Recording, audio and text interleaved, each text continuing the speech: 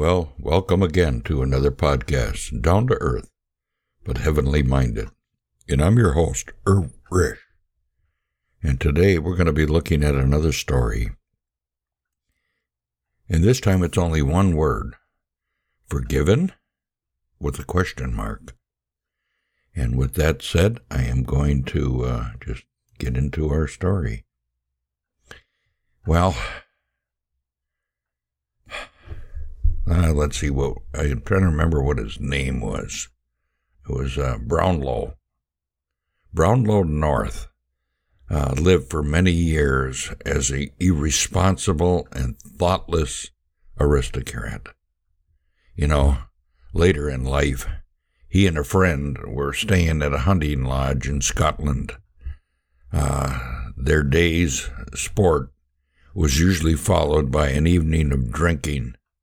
And on one of these binges, his friend just all of a sudden dropped dead. This tragedy was God's message to Brownlow North. Well, the awful thought gripped him, as if he had been me instead of my friend.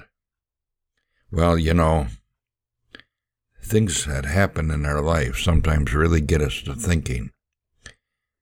You know, he says, I should have been damned. That's what he figured. If he would have died right at that very moment, he would have been damned for all eternity. He began to think seriously about his soul. An earnest Christian lady led him to Christ and into a full light of the gospel. No sooner did he feel himself to be a changed man, then he began trying to bring others to Christ. Kind of sounds like the Apostle Paul on the road to Damascus. Well, one day, as he entered the building where he was to preach, he was handed a note that carried this warning: Brownlow North, you miserable hypocrite. Do you remember what took place at such and such a date? And, you know, the letter goes on and it accuses him of things that he had done in his life past. And it brings out 3 incidences and where he was just awful. And he was called a hypocrite, which, you know, people would think that, hypocrisy, when somebody comes to know the Lord and they look back at their past life, they think, who are you to be saved? I was kind of looked at that way when I came to know the Lord. I wrote a letter to my sister, and, the life she knew I led, she says, how in the world can you, turn over a new leaf like that? You're just, how could you be forgiven? Well, complete details of what did happen were given, and then the letter concluded, now, you wretched hypocrite, you know that every word in this letter is true. Will you, after reading it, dare to go in the pulpit and rant and rave and preach what you call the gospel? Well, Mr. North, he felt the force of the letter deeply. But he put it into his pocket, and when it was time for him, he came up to speak. He read the Bible verse. This is a faithful saying and worthy of acceptance that Christ Jesus came into the world to save sinners. And then he paused, and then with deep feeling, he finished reading the verse, of whom I am chief.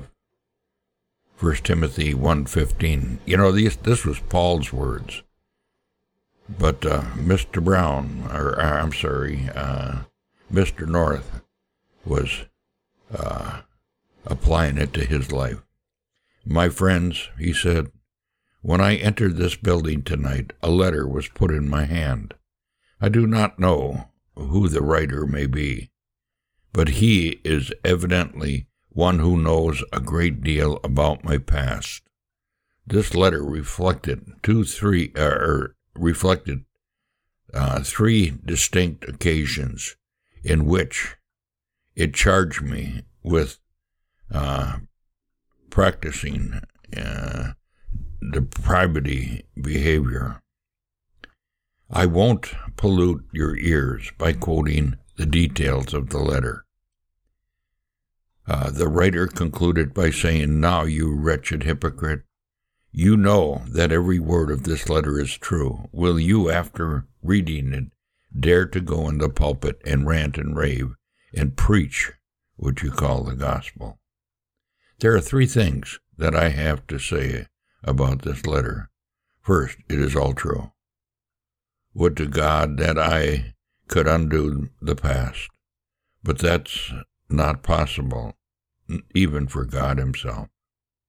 God knows it's true, and I confess with sorrow and shame that it's true. The second thing I have to say is that it's all forgiven.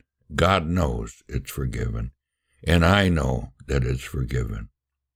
The third thing I have to say is that God, for Jesus Christ's sake, can forgive the sins of a sinner like Brownlow North. There is not a sinner in this world too great that God to forgive him and all his sins. Your sins may be many. It may not be as glaring as North's, but you can be forgiven freely by the same pardon in God. If you come to him in true repentance, he'll forgive you. If you die unforgiven, you will experience the blackness of darkness forever. God, in mercy, wants you for himself. Being justified freely by his grace through the redemption that is in Christ Jesus, whom God has sent forth as a propitiation, an atoning sacrifice is what it means, through faith in his blood, to declare his righteousness, that he might be just and the justifier of him which believes in Jesus.